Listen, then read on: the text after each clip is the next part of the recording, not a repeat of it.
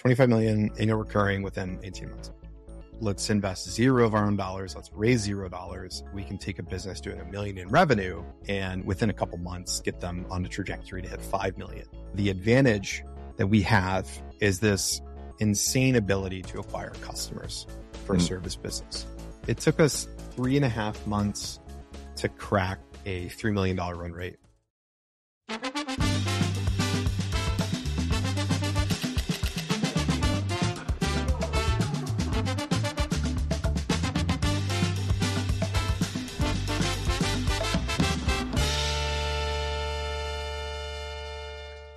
Announcing and launching, what is it, 10 to 12 agencies?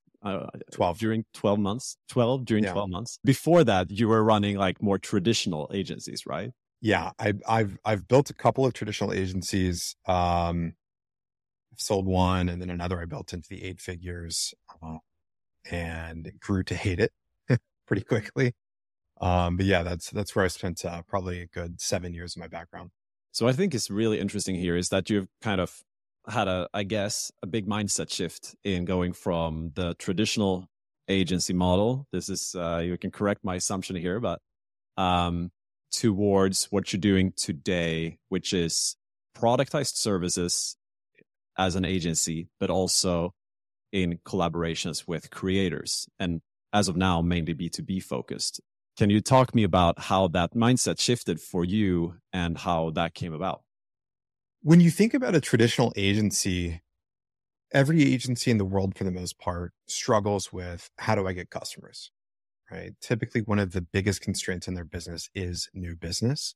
Traditional agencies typically are going to have really long sales cycles, and you have to go through SOWs. And if you're working in the enterprise or with larger companies like we were, you're dealing with procurement officers and master service agreements and SOWs, and it really just becomes this nightmare of bureaucracy. And then even when you sell into a client, you're dealing with all these political issues. So for example, with Everest, we got to the point to where we would, do like a year-long $5-6 million contract with a company and then embed 30, 40, 50 engineers and designers and product managers into their organization. So it was kind of consulting more so than just like creative agency services. And it really became a business that I just hated.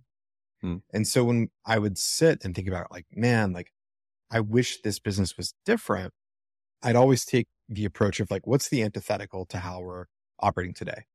Well, what if we didn't have to have these bespoke offerings or hold clients' hands? What if we didn't do contracts? What if we, didn't have these super long sales cycles? And as you look through all of that, you really get to just productizing the service, right? So really, I think the approach that we took for our agencies was that it's just like, what's the exact opposite of how a traditional agency works? Yeah. But the one misunderstanding here is I never had the intention of saying, okay, I don't like traditional agencies anymore. I'm just going to productize them. What I did want to do is I wanted to make the shift from like, okay, getting customers is hard to getting customers is easy. And that really for us was the shift, by taking like a traditional business and kind of, customer acquisition strategy to one that is creator, right? It just so happens that when we made that shift and we were talking about, okay, we believe that building creator-led businesses, especially in the B2B space, is the future. What's the way for us to do it? What's the business we want to build? We didn't have a really clear answer. Then there was the discussion between Sahil and I of like, well, do we want to invest our own money? How much do we want to invest? Do we want to raise funding? And for some reason, my dumb ass was like, no, let's not do any of that. Let's invest zero of our own dollars. Let's raise $0. And what we'll do instead is we'll actually take that creator-led approach, but put it behind productized agencies and just scale the revenue quickly. So we've really just viewed the productized agencies as a launch pad, right? And when you look at them, some of our businesses are growing quite quickly and will be pretty big agencies on their own right. But we wanted that to be the launch pad that served as kind of like the cash flow engine and the creative services engine for everything else we do in the future, which is why we took that approach.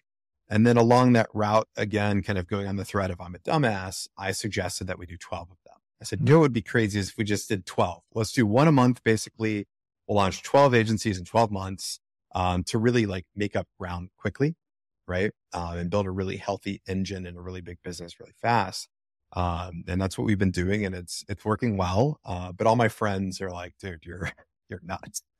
And you know, being on the inside of it, I don't feel that way, but I get that to outsiders, it's like we're doing something that's just like bashing your head against the wall. A lot of interesting things to unpack there. I think it's kind of like I heard about a company that they are making self-driving electric trucks, and it's not like they're doing one thing new, which is electric trucks, but they're also doing them self-driving.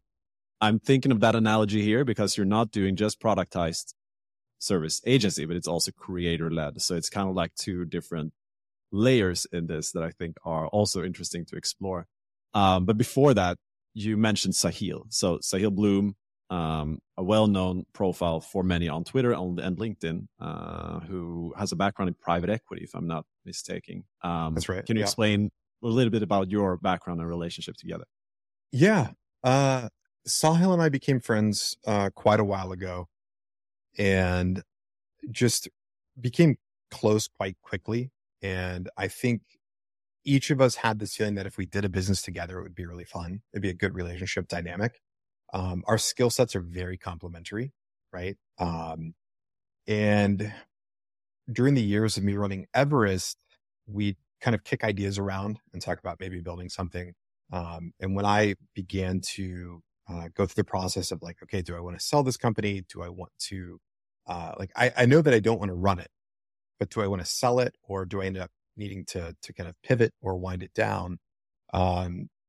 He really worked with me through that whole process of possibly kind of selling the business, which I ultimately decided not to do because it would have required, like a 3-year earnout. And I just looked at it and I was like, given the offer, I feel that if I make a bet on myself to just go do something new, that I'll be able to earn more in less time or equal time, but have more fun. And so he was really kind of trying to get me to explore that concept of like, let's build something together. I think this was at the time to where Sahil was beginning to explore the idea of how does he use his audience to build businesses? And I was just coming down from Everest. And I was like, man, I'm going to take 6 months off. I'm not going to work for 6 months, and then let's talk. And so we just kind of text and keep in touch. And then at the end of that period, I think he texted me. I was like, dude, I think it's time for us to combine our skill sets. And I was like, yeah, it is. And we came to each other with the exact same idea, basically, right? Mm-hmm. Which is like, let's take creators, especially, creators that have like really interesting niche audiences, and let's build businesses around that audience. And that's where I kind of came in with the spin of like, yes, absolutely. That's what we need to do. But let's start by productizing it. Let's start from scratch, and use that as kind of the launch pad to everything else that we do. So Sahil and I co-founded Assembly, back in April, I think is really when we began tossing the idea around, and then launched our first company in May. So everything that we've done. That's April this year, right? That's April of 2023. Yeah. So everything that we've done really starts in May. So basically from May to today, it's the end of August. So it's been a really hectic 4 months. Yeah. That's crazy. Okay. I didn't even realize it was that quick. I know it's happening. Yeah. Been happening a lot in a short time, but yeah, okay. So you haven't had a relaxing summer then, I guess. No. It took us 3.5 months to crack a $3 million run rate, across basically 4 companies, because all of our businesses are subscriptions. Yeah. Right. Right. So, and they're all kind of geared towards like low churn. So yeah, we do look at things and stack up that run rate. So it's been moving really, really quickly. So I think a lot of people know about, brands created by creators or with creators in different combinations, probably most notably Kylie Cosmetics, but all the way to The Rock and so on. But people probably very rarely think about this when it comes to a B2B perspective. Mm-hmm. But even before that, I think a lot of people, myself included, at least a year ago, had not heard about how you productize an agency. Can you describe a little bit about how that works? Because as far as I know, it's like very few meetings, a lot of async comms, and so on. Can you describe how that works compared to like a traditional one where you pitch and have all these SLWs and so on? Basically, if you look at a traditional agency and you say, okay, how could I do this the exact opposite way? That's productizing. Yeah. So, the typical playbook that we've deployed across our businesses, is that the sales cycle is really short. So for most cases, you kind of come in through like a form and join a wait list, or, we'll score that form. And if we think that you're a really good fit, we might push you to book a call. But typically our sales process is going to be somewhere around a few hours to like a couple days. Hmm. We don't do any outbound sales. We don't do any kind of, outbound marketing for our brands outside of the creator partner. And even our creator partners, in each company, it's just like, hey, here's a tweet, or here's like a mention on, my podcast or newsletter. And that's where most of our acquisition comes from. And then outside of that, the service itself, starts typically with just an intro call. There's an easy onboarding process. I'd say, off menu and Hey Friends are probably the most high touch, to where we'll spend a lot of time with a customer up front to understand, if it's off menu and they're coming to us to do like brand strategy or product design or whatever it is, we need to really understand what they're doing. But from there, everything kind of goes into a queue system, to where it's really driven by a request. So off menu might be like a request to design a brand. Hey Friends might be a request to kind of launch this YouTube video. Viral Cuts is very simple, to where it's kind of just, hey, can you do this quick edit for me? And then there's an entire team in the background that's kind of going through the actual creative, servicing part of these businesses.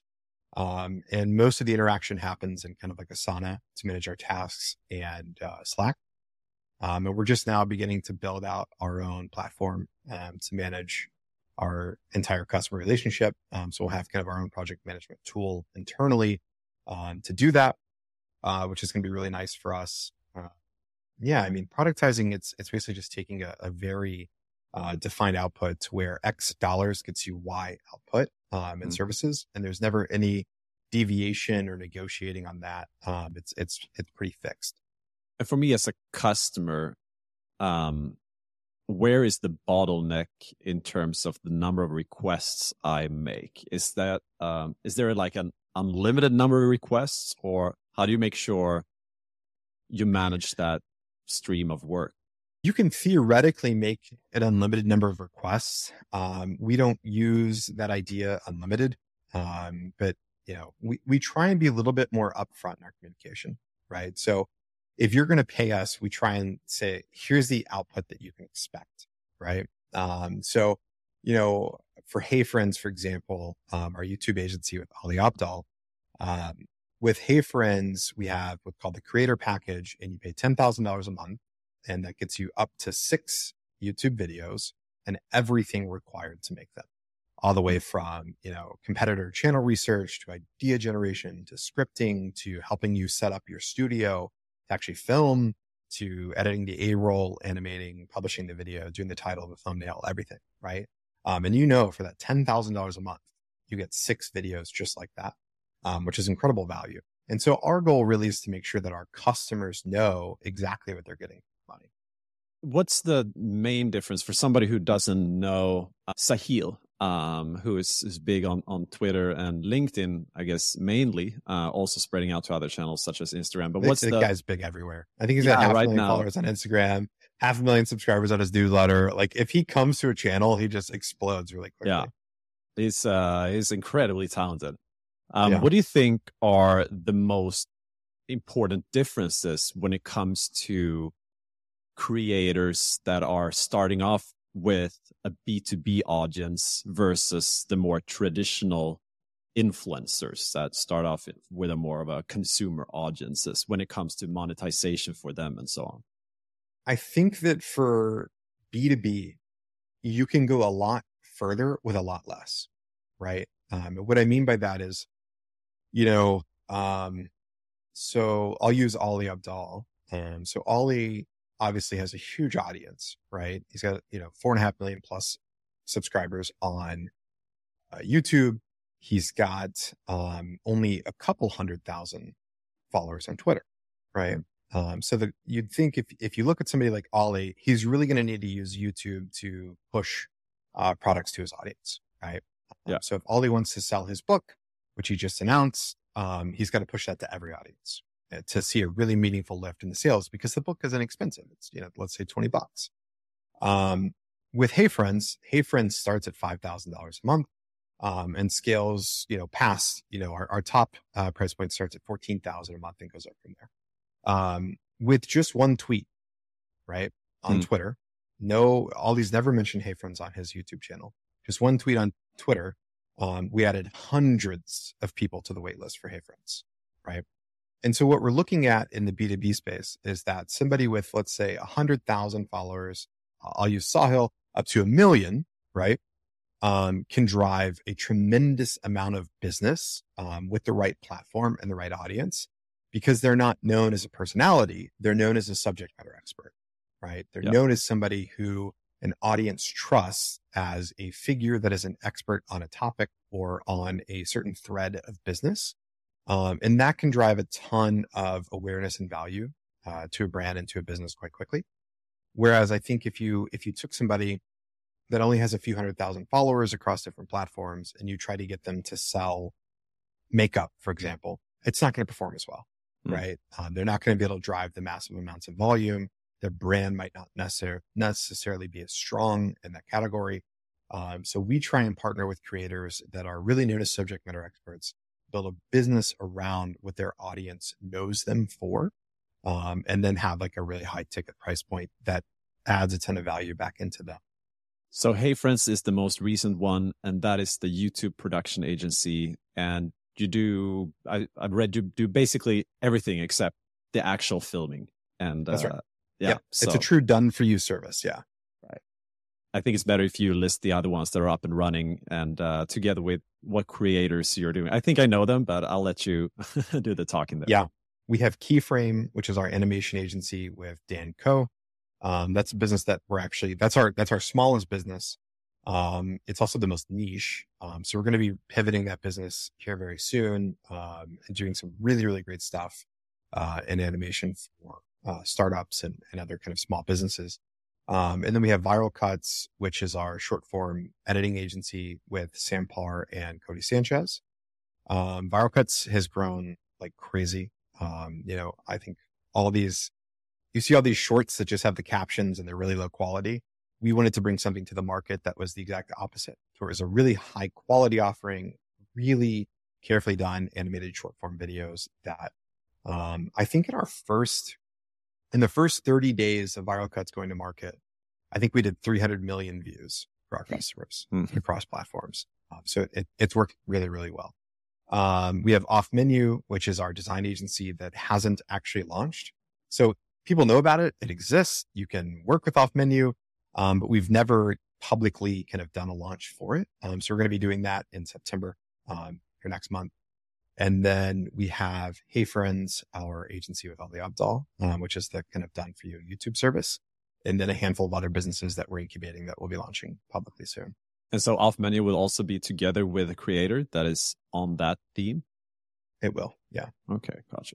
And to give an idea of the ticket sizes here, I guess Off Menu is the highest ticket when it comes to these businesses. Is that right? Yeah.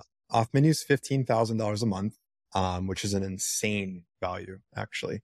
So Off Menu is a design agency. It's a design subscription, that gets you everything from brand strategy, positioning, identity design, your brand guidelines, website design, Webflow, kind of no code development, product design, MVP, animation.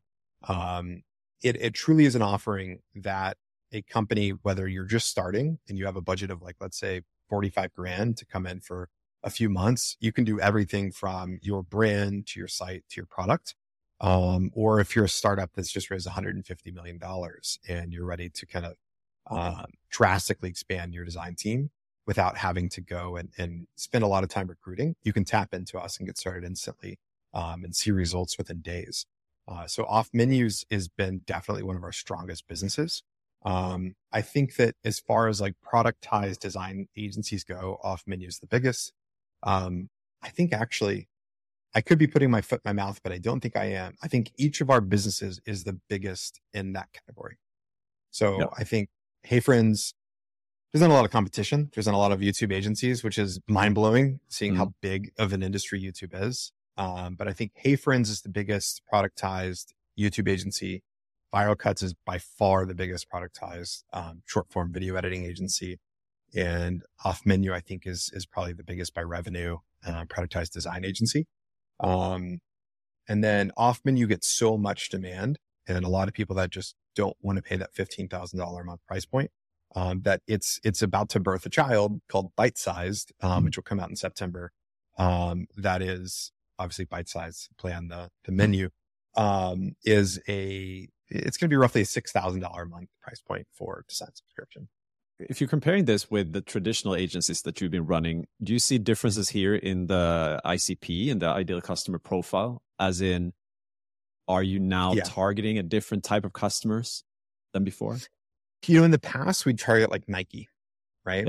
Yeah. So we'd want to go in or, a big Fortune 500 company, and we'd have to have a company of that size to afford our services, just to engage us. If you wanted to hire Everest to do, kind of brand strategy, it's going to cost you, $75,000 to start, right? If you want to hire us to do the strategy and the design, you're talking about, north of $150,000. So what we're doing with Off Menu, we scratched our head and we said, hey, we can charge a lot of money for this, but the sales cycle is so long. It's such a headache. Could we do 10 of these and make that $150,000 and spend less time than just doing one? And when we really got into the math, it was like, yeah, we can. If we strip out all the rest, if we shorten the sales cycle, if we get rid of the contracts, and we get rid of the headaches, we can do the same revenue with more customers and less overall time.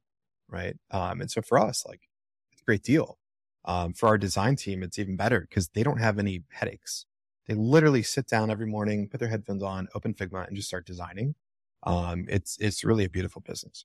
If the customer wants to pause this, they basically push a button and then they wait for whatever months they want to do. Is that how it works?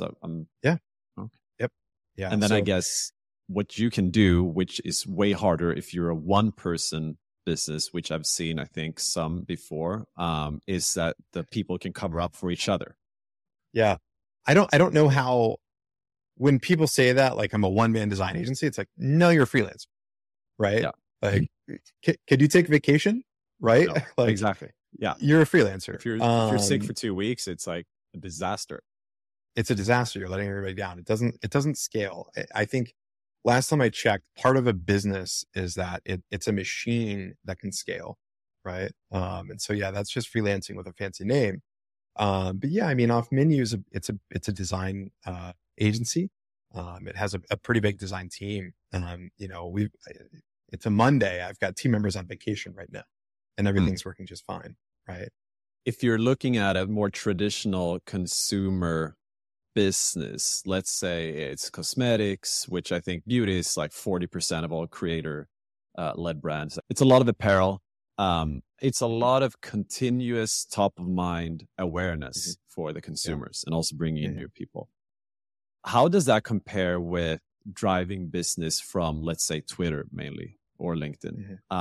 Is this more of a thunderclap situation, bringing in a lot of people? Because B2B is way more about the customer relationship and recommendations normally. Can you give some differences in the dynamics there for the creator's perspective? Yeah. I mean, for the creator's perspective, I think it's actually a lot easier, the B2B. So, when you typically think about creator-led brands, they're mainly are celebrity-led brands, right? So Kylie Cosmetics, you mentioned, for example, huge business, but she's a celebrity, less of, a pure content creator. Same when you look at like, Aviation Gen or Proper 12 or Prime, for example. I think Prime's an instance to where they are creators, but they've kind of transcended into a level of like celebrity. Funny enough, I would say like Mr. Beast is obviously like maybe the biggest name on the planet right now, but is still a true creator, Mm. right?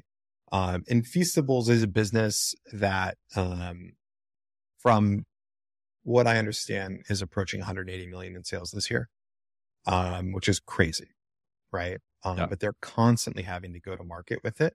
And at the same time, it's a business that's able to scale that fast because it's got really, the biggest thing on the internet behind it, which is Jimmy. Um, Not everybody's Mr. Beast. Not everybody's Kylie Jenner, right? So when you think about the volume again that you'd have to sell of a cosmetic product or an energy drink, it's just not something that becomes feasible for somebody that has only, a million or less followers or, kind of people in their audience. So for us, the B2B angle is really interesting because you can build a great business really quickly with less overall audience because of what you just said. There is that aspect of referrals and of kind of customers being like, I love this service. Let me tell more people about it. Right. And then the businesses are recurring. Right. So we're not really selling to individuals that are looking to like buy a sports drink from a store or candy bar at Walmart. We're selling to businesses primarily.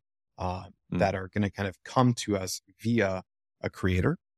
So we're building relationships to where, somebody might sell to a business that comes into Viral Cuts. And then that customer loves the service so much when they need design, they go to off menu. They're thinking now about going from short form to long form. They hire Hey Friends. So we have several instances where a customer comes in from like Twitter as a channel through one of our creators and then kind of ends up being stuck in the web of services that we have. So I think that what we've found is that acquisition sources like LinkedIn or like Twitter, spending no dollars on customer acquisition, is an incredible way to acquire customer. Yes, there's that initial thunderclap that sends hundreds, if not thousands of leads to one of our businesses. But from there, we slowly start servicing them with a really uh, maniacal obsession on the quality of their experience, the quality of the service that's delivered. And that turns into referrals and that turns into customer retention. And that's a great way for us to build revenue quite quickly without ever having to spend a dollar on marketing. And there's a parallel there, I think, with B2C creator led brand where you can get the first customer through the door, but they do actually have to like your product to be a Yeah. returning customer, which Yep. is the same thing here. So you talked about your ecosystem here, and it seems like you're turning like cost centers within the different businesses into your own profit centers. So kind of like the Amazon Web Services model. Can you tell me a little bit about that and what's the thinking behind it? Yeah. That's one of my favorite things to talk about. So I'm glad you asked. We view phase one of assembly as this flywheel, right? So when you look at all the distinct services, they all are services that support essentially the go-to-market of a company, right? So everything from, the brand design, getting a website up or e-commerce to how do we market this on social? How do we really build a connection with customers via like YouTube? So what we're focused on right now is obviously, yes, we need to build a bunch of businesses, just build a great holding company that generates a lot of cash. But when we think about using that cash to do more things, we also want to make sure that everything we need to build a company, everything we need to grow the brand and take that company to market is something that we can do in-house, right? Further than that, we can work with our creator partners in a deeper way to where they can use our own services internally to grow their brands, which then in turn grows our businesses, right? So it's one big, beautiful flywheel that's kind of quickly becoming this machine that works really, really well. And as we kind of get further in our agency build outs, I see us going and doing agency roll ups ourselves. I think one of the things that's top of mind for us is, the advantage that we have, which is quite unfair, is this insane ability to acquire customers for a Mm. service business. There's a lot of really interesting agencies out there that are doing, 1 to 5 million in revenue a year. And their biggest constraint is how do I acquire more customers? Yeah. Right. So one of the things that we're really interested in next is how do we take those agencies, acquire them, productize their service, and then throw our distribution engine at it. It becomes very easy that we can take a business doing $1 million in revenue and within a couple months get them on a trajectory to hit 5 million within, let's say, a year, right? So those are ways that we want to leverage kind of what you said, turning those cost centers into profit centers and really continuing to stack up the unfair advantages that we get from building this machine. And then in the longer time frame, are you also seeing this develop into products, B2C creators? What's the vision there? I think if you play it out, eventually, yes, some kind of like D2C makes sense. But for now, I think that there's so much room for growth in B2B. It really feels like there's not a lot of people building creator-led B2B businesses, right? I guess my question is like, can you name one? Right? It becomes difficult. And if I say, can you name a creator-led brand? It's easy. Prime, Feastables, like you can do it. Thousands. Yeah, you can do it all day. So I think for us, we just really want to exploit that gap. We're going to exploit the unfair advantages that we have, and just really try and build as big of a presence in that space as we can before we kind of shift our focus elsewhere. What other opportunities do you see there outside of where you're at right now? Like you're doing design, you're doing these videos, which is also for people who are interested in creating content, so creators. But do you see other areas that you're not in for B2B creators that you could go into as well, but maybe you won't? We see other areas and we're beginning to explore. Yeah. I think that there's a lot of interesting stuff that you can look at there. Digital goods, courses, training, SaaS products. There's a whole world of interesting things for us to tackle there that aren't driven by services. How niche do you think the creator needs to be? Let's say you start a design service, which you will do now, and you haven't you haven't officially done it, but does that specifically need to be a creator that is zoomed in on the topic of design? Or could it be somebody more like Sahil, who is, in my view, more of a generalist on a number of topics? Mm-hmm. I actually think that, in the regard of a design agency, having a design creator as the partner would actually be horrible, right? Who's going to follow a designer? Other designers. Yeah. They're not, they're not the target. Where if you take someone like Sahil, his audience across platforms is probably 2.5 million, 3 million people. There are going to be way more businesses within that audience, business owners, startup founders, or other creators that need kind of a brand, than there would be if it was a designer audience, right? So yeah, when we look at stuff like that, I think that, there is what we call product audience fit, to where we want to make sure that that creator's audience fits the business really well.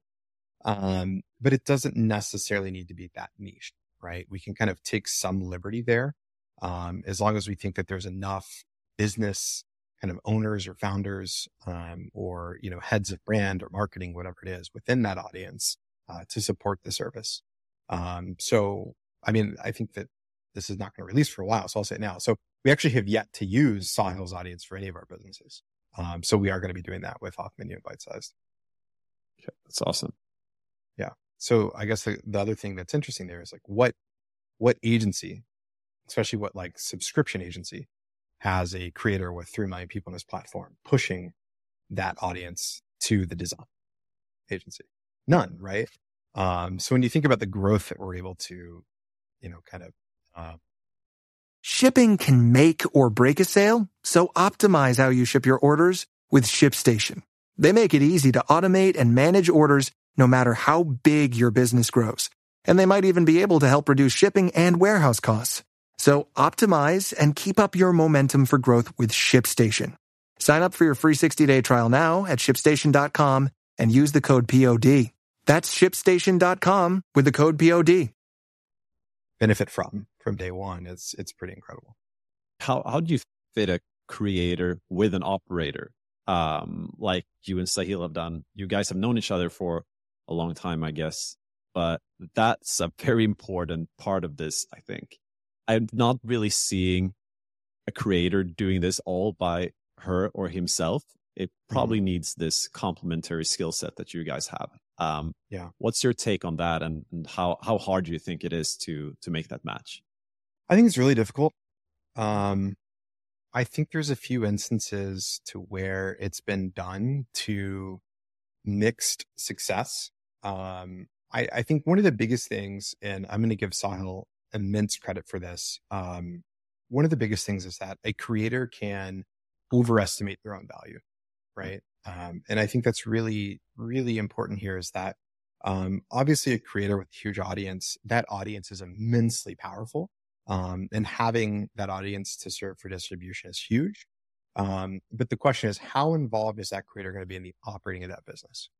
And I think what we're seeing right now is that there are some creators that have said, okay, I want to incubate this business and point my audience at it. So let me just go hire an operator and I'll give them 10 or 20% of this business. And the question becomes, well, how great of a CEO can you actually get for that kind of ownership structure? And how big can that business actually get if the CEO's really not that incentivized long term, right? Yeah. So I think one of the main things that Sahil and I focus on is that, his audience, his network, his relationships are really vital to the success of Assembly. And it's been one of our biggest unfair advantages. But you can't eat leads, right? You actually have to build a company that can service those leads that the distribution can eventually feed into. So in this case, one of the things I think that's special about Assembly is that our relationship with our structure, our structure and our relationship with our creators really focuses on the operations of the company first and foremost. We want to make sure that we have great companies with great operators that are incentivized to build a great business, right? And one of the ways that we have to do that is being very mindful of what's that structure and ownership? What's that structure and revenue share between the company and between the creators? And I think we found a really beautiful way to manage that. So that's one of my biggest pieces of advice right there is just make sure that you find a structure that incentivizes the operator and the creator meaningfully, right? You can't do it to where it's, I've got an audience, so I should own all of this business, because you're just going to get really mediocre operators that are going to build really mediocre businesses. And we're seeing that happen a lot right now in this space. Whereas there's very few creators that have taken a different route and said, let me get the best operator I absolutely can, and incentivize them. And then you're seeing those businesses really blossom. Great example there is Shepherd. Granted, Marshall had already built Shepherd. It was already a business before he started working with Nick Huber and Sean Puri. But Marshall owns the majority of that business, and he's a phenomenal operator. That business is growing like crazy. I think they just cracked $1 million a month. And that's one of the outliers in the space, in this kind of creator-led B2B space, along with Assembly. And I think, not to give myself too much credit, but it all comes down to an operator that's just obsessed with the long-term success of the business and has the proper incentive to make that happen. How is that deal structured usually? Is that a minority equity on the creator side, revenue sharing? Yeah. Mm-hmm. Yeah. I think it's going to be a minority. Yeah. So there are a lot of, when you usually ask successful people what they've done, it's usually coming down to one thing. Right now, you're running 5 different brands and you're going to do it until 12. Do you see it as a brand? Do you see it as a product? What is this really? How is the front of this comparing to the back end of how you're managing it? Can you give me some insight into that? What do you mean in terms of the front and the back?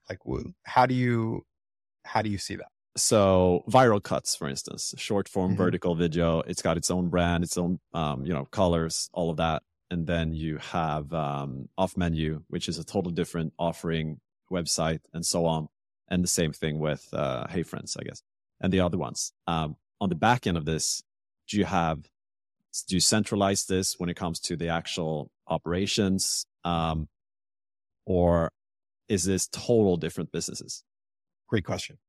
I view it as I'm just building one business, which is Assembly, right? So we set out to build a really great holding company of creator-led businesses. And it just so happens to be that our strategy was that we're going to incubate a lot of them first. We're very ambitious. We have really big goals. So we wanted to make sure that we moved really quickly, which required building a lot of businesses, right? Our goal, and I'm pretty transparent about this now, like our goal that we set out with was to hit $25 million in revenue within 18 months, right? So to do that, we've got to move really, really fast. So is that I'm happy to say ARR on a month basis? Yeah, 25 million annual recurring within 18 months. And I'm happy to say that we're on a trajectory that, fingers crossed, is going to get us there. And the way that we wanted to do that was by building a lot of really great businesses and essentially saying like, okay, if we sit down and we say, this is where we want to be a year from now, how do we just fast track all of that? Right. I'm constantly asking ourselves, if we're saying that, okay, in 6 months, maybe we'll build this thing, how do we just start building it today? Right. One of the ways that we are able to do that is that we do build each company to be its own independent company. So Hey Friends is a distinct company with its own team, say with BioCut, Self-Menu, et cetera. We're just now beginning to build out like leadership. So I don't know if it's going to be like a brand lead or a general manager or a CEO. We're not quite sure what we're going to call it yet, but somebody that's responsible for running the day-to-day of that business, the P&L, the growth, all those things. Assembly is kind of the mothership that really sets them up with the initial distribution via the creator, the brand, and really understanding like how do we build a recruiting engine that kind of feeds into each of these companies. So that's where I focus. But each of these businesses, its own business. The one benefit that we have right now is that because they're all productized services, they all have the same playbook, right? So underneath the hood, they all kind of have the same engine. So if something breaks in one place, we know how to fix it across all the others. If we need to tune the engine, we know exactly how to do that in one place and it benefit everybody else. So that's one of the advantages that we have is just kind of that common operating structure. But yeah, I mean, the way that we look at it is that our goal is to build assembly, and that each thing that we do is essentially its own SKU, right? It's its own product in our lineup, that we're focused on.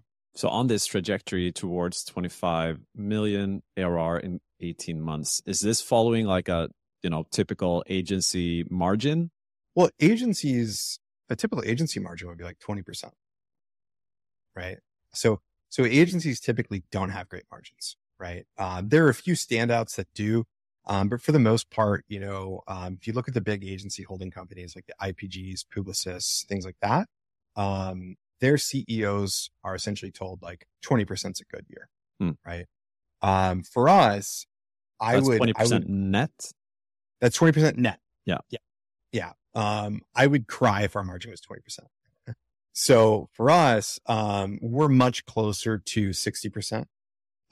So our goal is to build a business that essentially runs at about 60% EBITDA. Right now, we're pretty much there. The thing is we're constantly investing in growing the team. So today, we're at 49%, but I have probably 15% margin to play with to where I've spent money staffing up a team that's getting ready to launch. And then, we'll see that grow really quickly. So we're really careful about those margins. And frankly, being productized is one of the greatest ways for us to hit those numbers. Right. Because there's less negotiations. There's one price. Yeah. I can see that. It's very fixed. So when we build an offering, we're building the margin from day one. Yeah. I guess you've managed to build a team pretty quickly here. You're fully remote. Is that how it works? Fully remote. Mm-hmm. Full remote. Yeah. Hiring all over the world or? Hiring all over the world, out of necessity. Our team has grown from 3 people when we started to a little over 50 people now, in 4 months. So it's been intense. There's a lot of cultural stuff that we're figuring out. We have team members all over the globe now and figuring out how to connect them and get them together has, been a struggle. But it's something that we're really focused on. And honestly, if I could hire 100 people tomorrow, I would do it. That is one of the constraints and you might call it a downside of starting with productized services is that, revenue is tied to headcount. So to grow revenue, I got to grow headcount. So our goal is to kind of end the year somewhere around 150 to 200 people, to really kind of be on the trajectory that we need. So we've invested heavily into building our own recruiting team. So, the more that we're kind of maturing, which honestly, it's fucking hysterical to say, because it's like, oh, we're 4 months old, but we're maturing, right? But we're starting to build like the shared services team of, accounting and recruiting and HR, that kind of sits at the assembly level and benefits all the businesses. So recruiting is just a major focus for us right now. Will that also become a profit center? Yeah. Yeah. We've got plans. Yeah. So what's the biggest surprise when it comes to building out Assembly, the umbrella, together with your co-founders since you kicked it off in May? The biggest surprise is that it works. I think honestly, we initially did the math and we looked at the spreadsheet, and I made this assumption and I said, okay, what if we could convert 0.001% of a creator's audience? What's the revenue that drives look like? Right. And we really quickly did the math on that. We were like, holy shit, these numbers get big fast. And what's funny is that math is held pretty true. So everybody looks at it and they say, oh, well, if you're going to try and build a big business for, a YouTube agency, you need so many customers. And I'm like, I need less than 0.001% of Ollie's entire audience to build a massive business. Right. So when you think about that, you really begin to wrap your head around just the scale, of these businesses and what creators can drive. So, to be honest, like we are intentionally limiting the scale of each of our businesses right now. Viral Cuts alone probably has, even if I assume that we converted 30% of the waitlist right now, Viral Cuts is a $8 million a year business today. If I had the capacity for it. Hey Friends is in the 8 figures. Off Menu is in the 8 figures. It's just a matter of how do we grow the capacity of our businesses, as quickly as possible while maintaining the quality. So we're constantly in a game of limiting the scale, to make sure that we keep the quality really, really high. So yeah, man, the thing that surprised me most is just how well it works. And it's just, the whole business is just an execution risk. The opportunity's there. It's just a matter of how do we execute? How do we build the right team and make sure that we take great care of our customers? What audiences on the different platforms that creators are on, from TikTok to Instagram to YouTube to Twitter and so on, new platforms coming and going, what are the main ones driving the B2B business here? Yeah. It's crazy, actually. I'm curious, would you guess which one drives the most conversion? I would assume Twitter, just because of my limited knowledge there, but it just seems that people are just more into learning and making money and doing business there. That would be my assumption. Yep. Your assumption's correct. Okay. I guess would it surprise you to learn that in some cases, not all, in some cases, Twitter is driving 8 times more conversion than like a LinkedIn, for example. Right. Wow. Instagram is a joke for us. Instagram drives hardly any conversion because it's just the audience on Instagram that you build is going to be more for like what we talked about earlier, like a Kylie Cosmetics versus like an agency. Right. But Twitter is a fantastic lead gen engine for us. I don't think it's too far-fetched to say that we've built multiple multi-million-dollar businesses in 4 months off of Twitter. It's crazy. That's insane. And it's also terrifying. Like I'm bullish on what Elon Musk is doing with it. But also at the same time, I'm like, dude, don't fuck it up. Don't mess this up for me. How have you handled Twitter/X/Threads these last 6 months? And what's your take on the future of it? Are you going all in on Twitter? We are helping our creators diversify, right? So we're helping our creators use our agencies to diversify their platforms. YouTube I can tell you, we haven't pushed anything there yet. But I know that YouTube is a fantastic acquisition source. But it does skew a little younger, right? But for some of the creators that we work with and the channels that they're building, YouTube is going to be a really strong acquisition source for customers. But yeah, I mean, personally, even with my own content, which I just started, I'm going all in on Twitter. LinkedIn, I think you can get some pretty explosive growth there, but I don't know how meaningful the conversation is. Whereas on Twitter, people feel much more engaged. It feels like there's a much more stronger and insightful conversation happening. Threads, we don't use at all. Instagram, I could care less about right now. I think Instagram will only make sense if we're ever doing like a D2C thing. But yeah, I mean, I think Twitter's huge, but more than anything, it's a newsletter, right? Being able to drive business from a newsletter is huge. That's still the number one source that we can tap into, especially when we get to the higher price point of our businesses. But generally getting awareness and getting some of that initial thunderclap comes from Twitter. So Twitter and newsletters are the most valuable there. Absolutely. Yeah. What's your take on, I know you've been pretty public about the numbers and transparent with, how things are going almost from day one.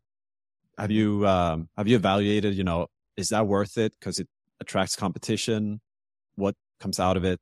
I'm curious to hear that because it's also been a trend, especially in the US, I think, coming to Europe now, where people are just being very transparent with how their business is going and all the numbers, revenue, profits, everything. Yeah. I mean, I have some friends that worry about it from a competition standpoint. Like, hey, sharing this data kind of invites competitors. And maybe I'm naive, but my take has been like, good luck, right? Like if you want to come and compete, like good luck. This is a hard business, right? Like building services is a hard business. If you haven't been doing it for 15 years, like I have in this industry, I think that it's going to be a real uphill battle, right? Like, I've kind of walked the battlefield. I know where the mines are buried. So I have a pretty good understanding of how to build a service business quickly. The other thing is I deeply believe in the unfair advantages that we have stacked up, right? I think we're playing a real game where 1 + 1 = 100. And most people, don't have the ability to do that. And I think most of the other players in the space are already in that B2C world, to where it doesn't make sense to come to B2B. Like, the guys over at Night Ventures, it doesn't make sense for them to come build a B2B business versus like launch the next Feastables, right? Same thing with like Congo Brands. It doesn't make sense for them to come and try and build an agency versus launch another energy drink. So I think when you look at the B2B space, I feel pretty confident that we have a moat there. But the other piece of it outside of the kind of whole business side, on a personal level, is that when I was an entrepreneur a long time ago, getting started, there were people like Joel from Buffer who were open and transparent about what they're doing. And I learned so much from it. It inspired the shit out. And today it's really difficult because I think that the people that started the Build in Public movement, they have reached a point of success to where it's not that relatable to everybody. Right. So I try to do my best to just share what we're doing openly and hope that, somebody starting an agency or, somebody that looks at like Design Joy, for example, and says, I'm a designer. I'm going to copy this. Somebody that looks at that has a better kind of wealth of knowledge to like learn from about the realities of building a business.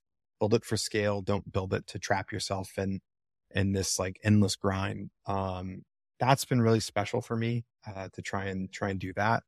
And I also love being able to kind of invite people along on the journey, versus kind of just building privately and then one day saying, hey, like we're doing $25 million in revenue. Well, it's not relatable for anybody. Right. So I've had a ton of joy in that. And then for us, one of the coolest things that I don't necessarily think I expected is that it's built incredible relationships, right? Just from sharing what we're doing openly, I've made some really, really great friends. It's been a huge asset for us in recruiting. And it also just blows my mind the amount of business that I drive from my tiny, I think I have like 12,000 followers on Twitter. I drive a ton of business to our companies from my Twitter account, which is so bizarre. Yeah. How do you make the attribution for that? Is that like a question on the questionnaire when people come, or how Yeah, what it is. platform? Yeah, it is. So we always ask people like, how did they hear about us? And we give them a few options. And then if they trickle into a sales call, my team hears all the time that, somebody reached out, because they saw me on Twitter, or they read my content or whatever it is. So it's been a net positive for sure. And it's something I'm going to continue to do, and just try and give that knowledge away for free. And I'm really confident that it's going to help more people, than it's going to hurt me. So where is this going? If you're at 25 ARR in 18 months, you don't need to mention a number, but what's the greater vision of this? And that's the one question I don't know how to answer. I think for us, like, put it this way, is this something you've found to be like what you're going to do for a very, very long time? Are you looking to make this into a sellable asset? When we first started, I thought this is a good way for us to create a lot of enterprise value quickly and then have a huge exit. I'm not saying that's not a route that we'll end up going, but right now my mindset is that the way we're moving, the cash flow that we're able to generate, and honestly, man, I feel like I'm, a kid in a candy store, right? Like I constantly am sitting at my desk, starting my workday, and it feels like play. Like I sit here, I talk to creators, riff on like what businesses we could build together, pick a business, come up with a name, come up with a brand, write the story, create the model, build the team, and then do it again. Right. So I'm constantly in this mode of just like building businesses from 0 to 1. And that's been a ton of fun. So my goal is to do this for a while and to grow it to be a really, really big business. Super inspired by the guys over at Knight. Really inspired by everything that Andrew and Chris have done with Tiny. So I think that our goal from a monetary standpoint, I'd love to say, how do we build this to $100 million business a year? Right. And I think the opportunity is there. It's just a matter of how do we execute. And so I think having a huge chip on my shoulder, that's kind of the route that we want to go, to prove something, I guess, to myself and just everybody else too, that we can do it. Right. And at the same time, like the joy that I've gotten from building this global team so quickly and giving opportunity to people that normally don't have access to the kind of opportunities that we're coming in and providing. Like we have a lot of team members in the Philippines. And I'm so proud to say that because, they're in situations where, they're not getting paid great. And we come in, we say, hey, we're going to pay you double or even triple, what you're making today. And we have team members that are like buying new cars and, buying houses for their family. And that's just like, it's phenomenal. And so if this is a way that we can do more of that, I'm all for it. That's awesome. Thanks a lot, man. Of course.